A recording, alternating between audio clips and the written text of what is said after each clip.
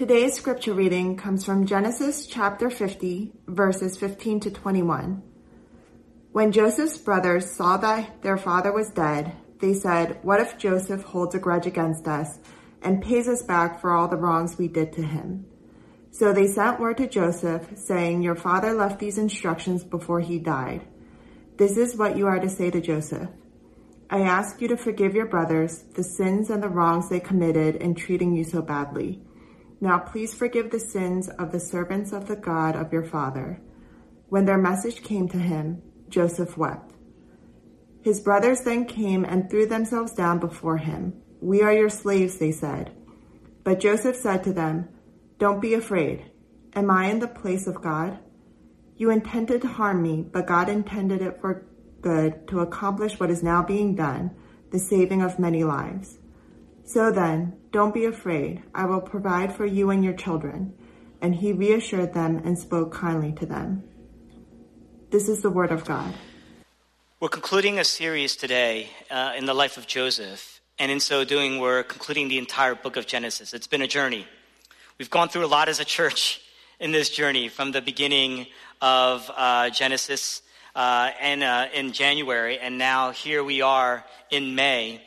And one of the things that you'll learn through this is that contrary to what you think about the Old Testament narratives, the Bible is not about heroes. The Bible is not about role models. Over and over, you'll see that even the most notable characters in the Bible have deep-rooted sin, deep-rooted flaws. But oftentimes, when things are the most wrong, when things are the darkest, God is most working for our good. That's what we learn here in this segment of the life of Joseph.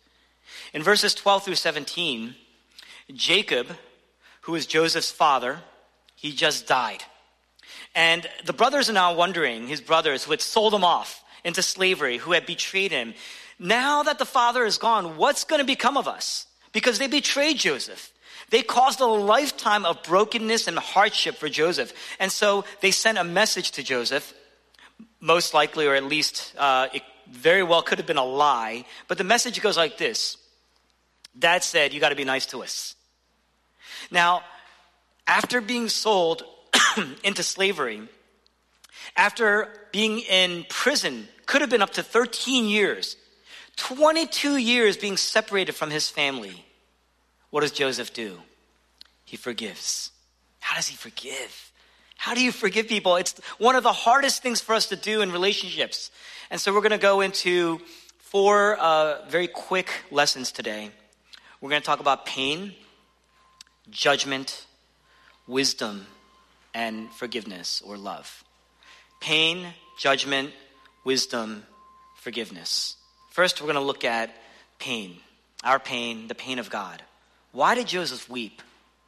The brothers came to him, they sent this message, Joseph weeps.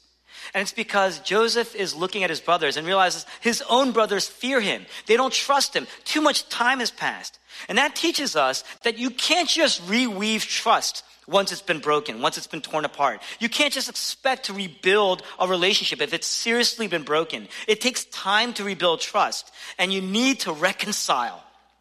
Joseph weeps because he's moved.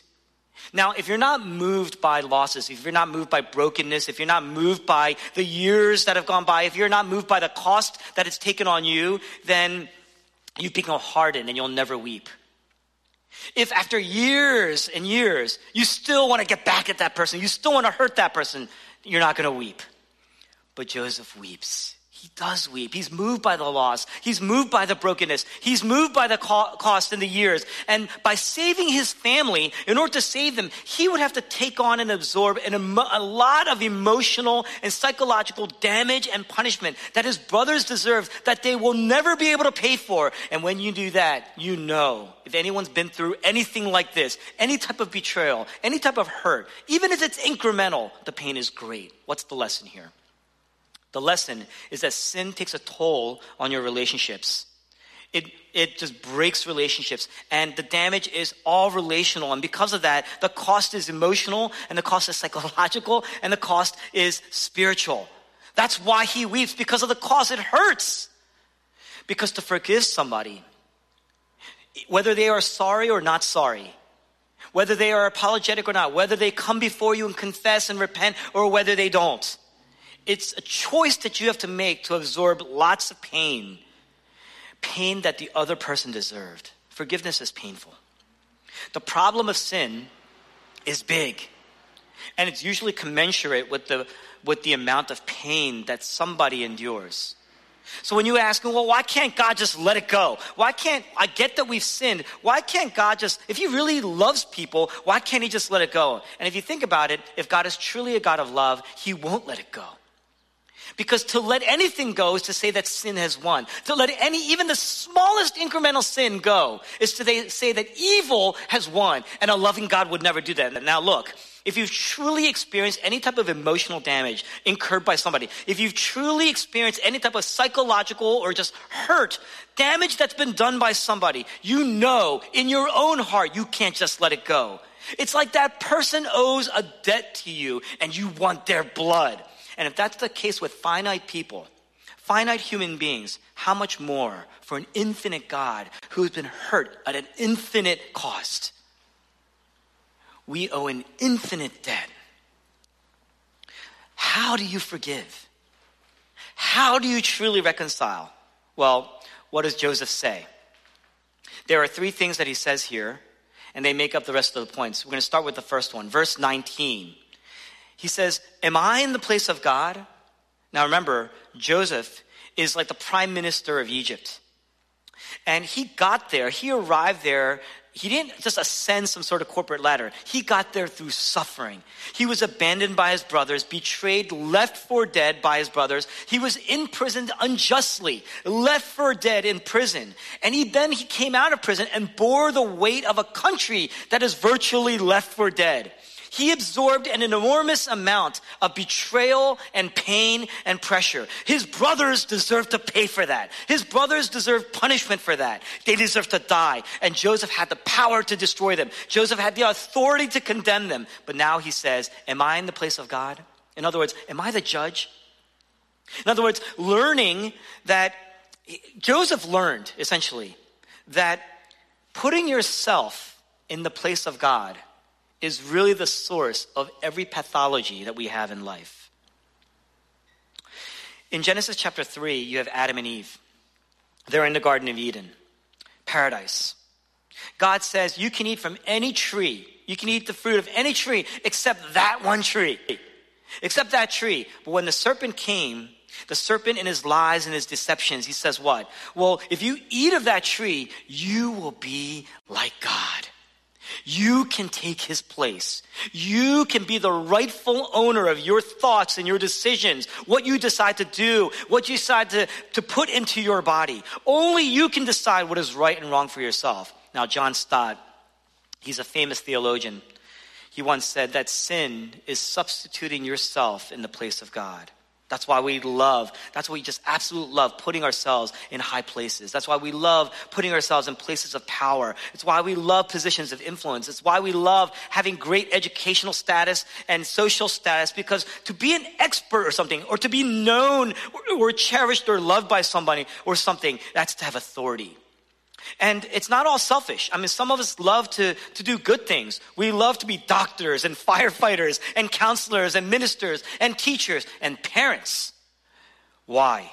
It's because having these roles, it gives us influence. It gives us power. And that gives us, or can give us, a sense of worth. What Adam and Eve were tempted by, what they wanted in the Garden of Eden, I mean, paradise was not enough. They wanted control over their lives. They wanted a feeling of power and authority over life. But there's no replacement for God. And even if there was, we'd be the worst substitutes. Which is why when we have power, when we have authority, we are ruled by anxiety and pressure. And we're constantly then looking to all the wrong things to relieve us. And we're looking to all the wrong things as other substitutes for God. Surrendering to the authority and the will of God, even when it hurts, is the only cure for our anxieties and our pressures and our depression and craving for power and authority. Now, in fact, that's why it's so difficult to forgive. When someone owes you a debt, you feel a sense of power over them. Every time you see them on the street, every time they enter into your house. There's a sense of power that you feel, a sense of control when someone owes you something. And there are times when you feel like they have not paid you back adequately. It could be a physical debt, but we're talking about emotional debts here. When they have not paid you back adequately, you want them to feel lower. You want to exact on them that debt. You want to collect. And you love, even if it's for a moment, that feeling of superiority over that person. What are you doing? You're placing yourself in the position of God. That's what it means to be a judge. Here, Joseph says, am I a judge? Am I God? When God says in the Bible, vengeance is mine, I will repay. In other words, what is he saying? I'm on the throne. I am the king and I am the judge. Only I truly have all the knowledge and the wisdom and to know what each person really and truly deserves. Your knowledge of the situation, your story is only part of the story. Only God has the right and the ability and the visibility as judge without being consumed by bias, being consumed or deceived by evil. But when you're consumed by your own knowledge and your own story, and it's powerful, and you start to render judgment, you're risking that evil that could have deceived you, that evil that you're buying into to stay with you, and then you start to become evil. Have you ever read Nathaniel Hawthorne? Nathaniel Hawthorne's Scarlet Letter, you have Chillingworth, who was betrayed by his wife, betrayed by a minister. And he commits, his wife commits adultery. And what does Chillingworth do? Everything that he does in that story going forward is some sort of scheme to torment his wife or to torment Dimmesdale. And you slowly start to see him mutating into evil, because the fastest way to become like the devil is to try to be like God. And the fastest way to become a godly person is to give up trying to be God, to give up trying to be the judge and the authority. And that means you got to be forgiving and charitable and generous. Then you become loving and joyful and peaceful, which incidentally is the fruit of the Spirit. Joseph says, am I God? Am I the judge? The second thing he says is in verse 20, Joseph speaks to wisdom, the wisdom of God, because when you're hurt and when you're in darkness and when you feel lost, when you've been betrayed, it's like you're in a valley and it's dark and it's cold and you're alone. And when you're deep in that valley and you're lost, staying in the valley will not help. We talked about needing to go up on a mountaintop and getting perspective and direction. Joseph's brothers, they had committed tremendous treachery.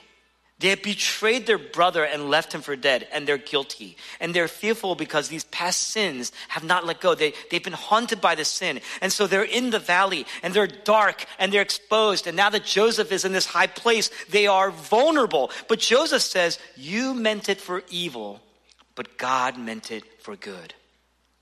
That's amazing. Joseph is thinking back and reflecting on his suffering. He's now at a high place, and he's got power. And he's reflecting on his suffering, but he's reflecting from the mountaintop. His brothers are in the valley.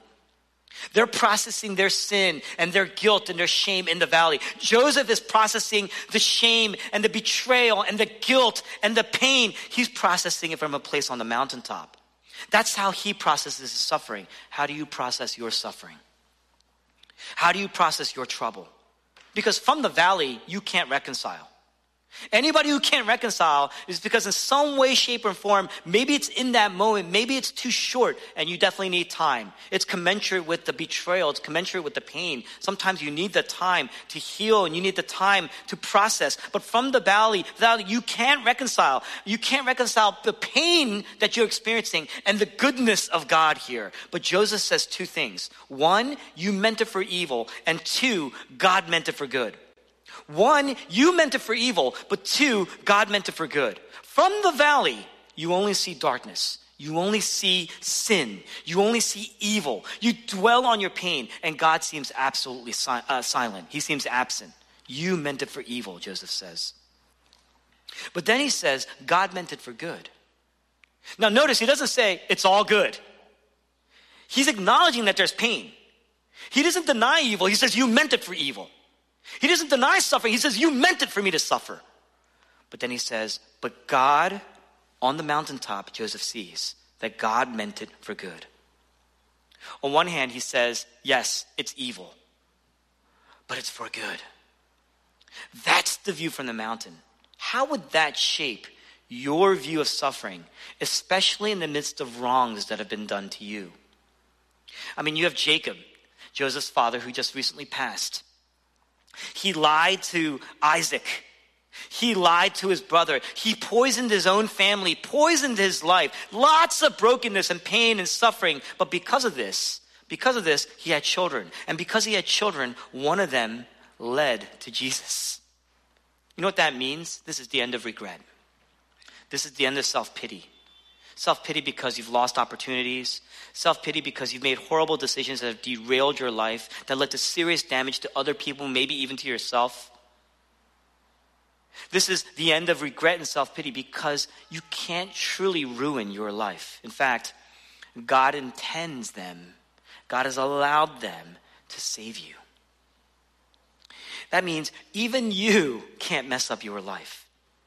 And even if you're not on the mountaintop, you have to assume that there is a mountaintop. Because if you're in a valley, where's the darkness coming from? If you're in the valley, there is a mountain. If there's a mountain, there's a mountaintop. You have to assume that there is a mountaintop. If you can't say, well, I can't think of any good reason for my suffering, so there must not be a good reason for my suffering. Is that good logic? I mean, is that logical? That's not even intelligent, let alone wise. On one hand, God is in control. So you don't have to fight. You don't have to resist him. On the other hand, God is in control, which means he's present. And he has called you. He has placed you there. You have to be responsible there. You can't let go of responsibility when you suffer and hold on to power and authority when you're doing well. You need to live in line with God's presence in the midst of your trials, in the midst of your suffering. No matter what you've been through, is God absent? The entire narrative of Joseph shows us that God is present even in the midst of silence, even if he seems absent. Joseph says, you meant it for evil. It didn't sink me. It didn't ruin me. In fact, it saved me. I was a proud, arrogant fool. It saved me. And it saved other people through this. God is faithful. God is good. Now remember, 22 years have passed. It's a lot of time to heal, to reflect, to process. So you need that time. But that time alone is not enough. You need to trust in the promises of God. You need to trust his word. What a great resource that we have every day, every moment to trust. That means you can go to him. You can pray. You can seek him in counsel in the word. You can seek others in counsel who are in the word, who are praying for you. Psalm 19, the law of the Lord is perfect, reviving the soul. The statutes of the Lord are trustworthy, making wise the simple. The last thing that Joseph says is in verse 21. He says, don't be afraid. Which is funny because the brothers had every reason to be afraid. Joseph is the prime minister. In fact, the dream, that arrogant dream that he had way when he was a young, prideful child, where he was filled with pride, that dream actually came true here. But Joseph forgives because he says, am I God? He's been humbled. He's been shaped. His life has been transformed through this. He forgives because he says, I'm not the judge. The power to rule, right? The power to rule has not gone into him in a way where the evil has taken over his life. And that power itself has not ruled him because a greater power has captivated him, humbled him, shaped him, and provided for him through and through. He saw that. And he's reflecting on this. And as he's reflecting on this, it brought Joseph to tears. He weeps. Joseph is reflecting on the love of God, even though he himself did not deserve God's goodness because of his pride, because of his arrogance. It humbled him, and it gave him wisdom, and it gave him grace. The grace to assure his brothers, people who were one time his enemies, who wanted him dead. Now, a lot of us are like, well, I can't do what Joseph did. It's because you're still in the valley. You need to take that time. You need to heal. But part of that healing can't be apart from processing. It can't be far from processing God's word and his promises and his counsel. And more than that, you have to see what God did to enable and empower you to heal.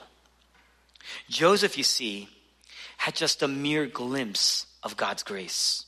And it shaped the way he treated other people. But we have a full understanding. It's not just a fuller understanding. We have a full understanding.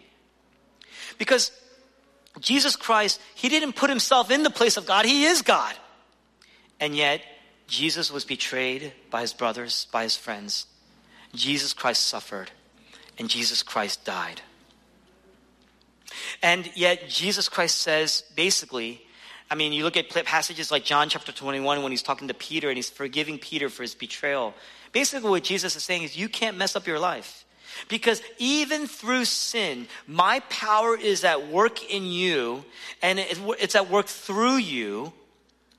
I am in the place of God. I am the judge, but I came down. The high king has come down. I've suffered. I died for you. And so you have in John chapter 18 and 19, Jesus is standing before Pilate. Pilate is a ruler. Pilate is a judge. And Jesus is condemned. He's judged. And he dies the death that we deserve. And so on the cross, Jesus cries out, my God, why have you forsaken me? What he's saying is, I've lost the presence of God. God is completely absent from me. God isn't just silent, he is absent. He is departed from me. And so I am absorbing all the pain. In order for you to be forgiven, I have to absorb all the pain of your sin. I have to absorb all the wrath of God, all the pain, so that you would be forgiven. This is why even your worst sins have no power anymore to take you away from me. Your worst sins cannot mess up your life, because God will bring good through the evil in your life, things that have happened to you, because he brought good, the ultimate good, out of the ultimate evil in Jesus' life. The cross is the ultimate resource for transformation and change and forgiveness in your life. Because on the cross, Jesus says, it's done. That debt that we owe, he says, the work has been done. The debt has been paid. The work for reconciliation is complete. You can't do anything to complete it.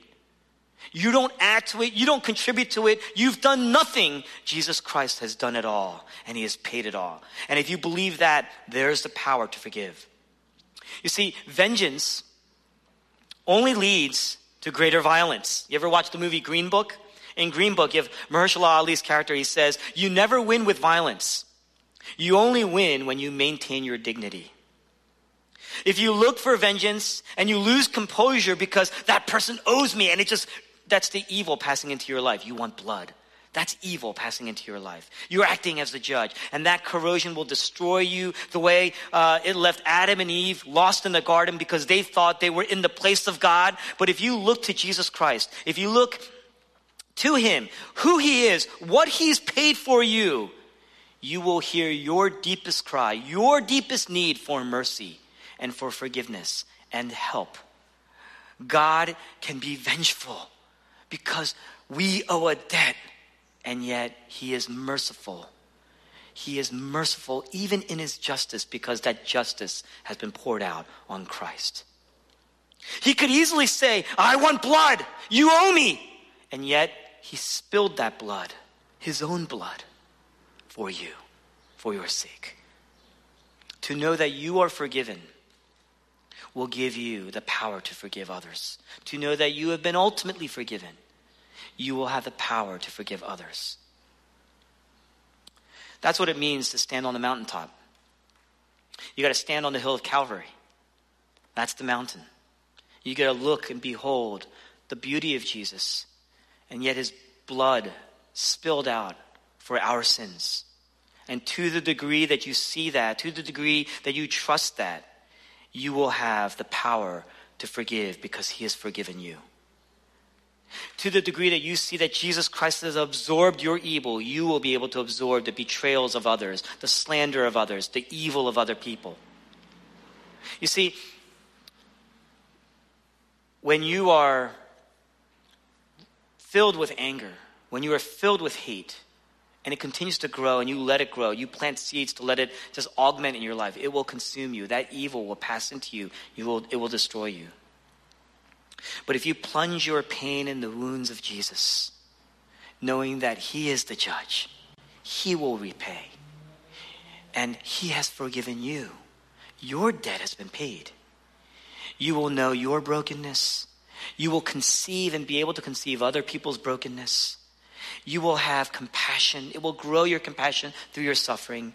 You will find ultimate healing for your soul and the supernatural power to forgive. It's an amazing thing to be able to forgive. If you're able to forgive, that is one of the remarkable distinguishing characteristics of the church. To see persecution and pain and suffering executed on one another even sometimes, and yet God's forgiveness taking hold, leading us to repentance and faith and the forgiveness of others. Will you practice that in your own life? Reconcile yourself to the Lord, reconcile what's inside that internal struggle, and be reconciled to one another. Let's pray.